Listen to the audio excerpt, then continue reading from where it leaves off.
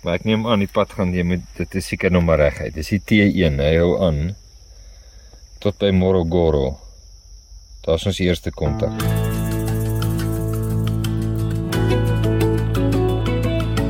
Alpha en Omega, die begin en die einde, die weg en die waarheid, die koning van my hart, die is.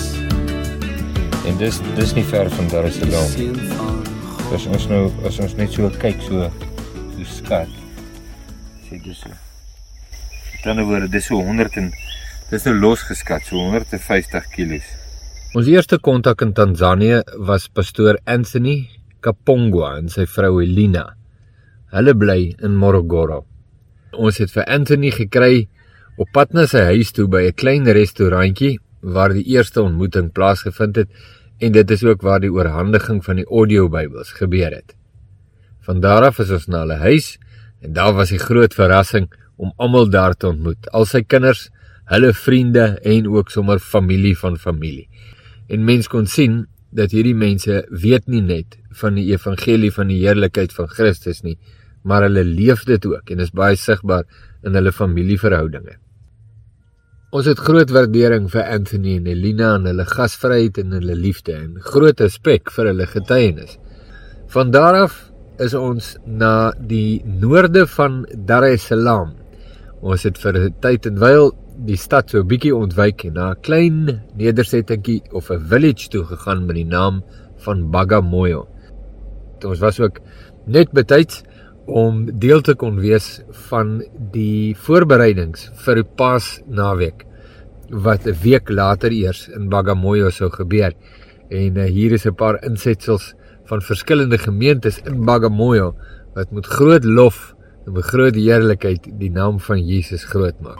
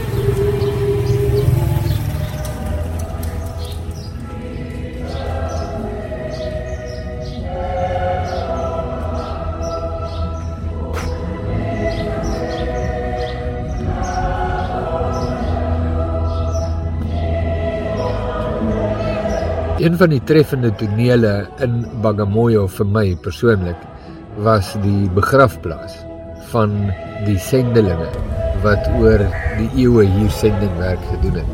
Meeste van die sendelinge is dood as gevolg van geelkoors en malaria, maar die ouderdomme van die sendelinge wat hier hulle lewens in Bagamoyo neergelê het, was vir my nogals ontroerend. Mense wat waarlik hulle lewe neergelê het vir die evangelie van Jesus Christus.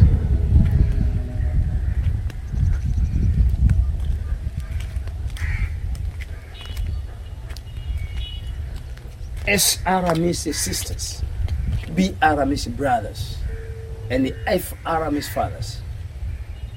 Kyk jy die ouderdomme, papa? Ja. 24, 26, 21, 32, 29, 25. Ja. En kyk hierso, 23, 23, 23.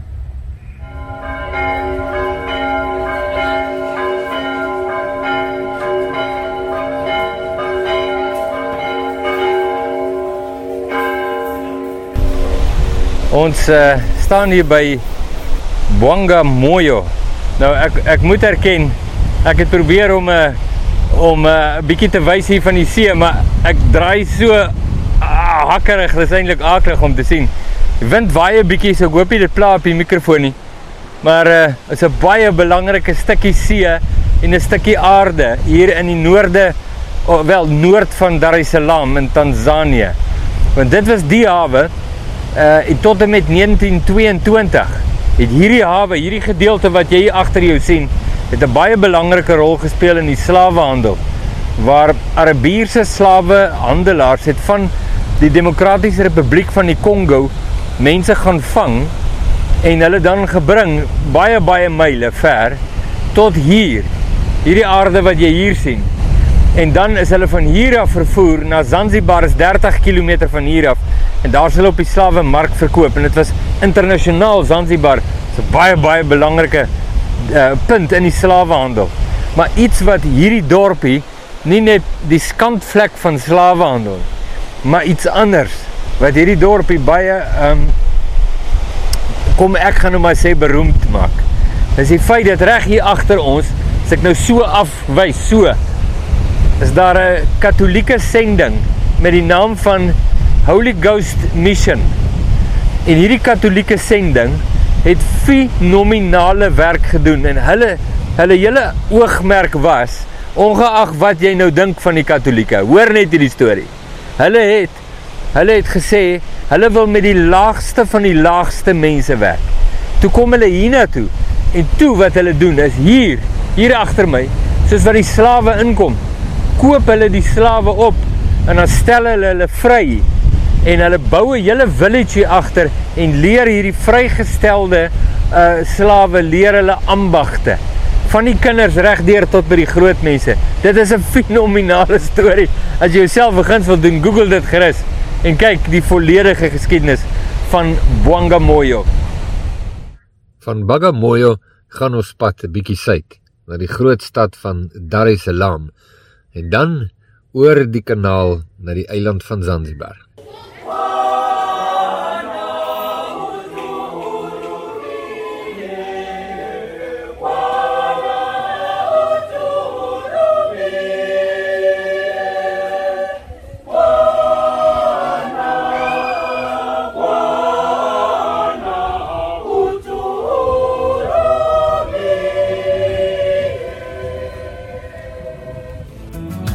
Elke knie sal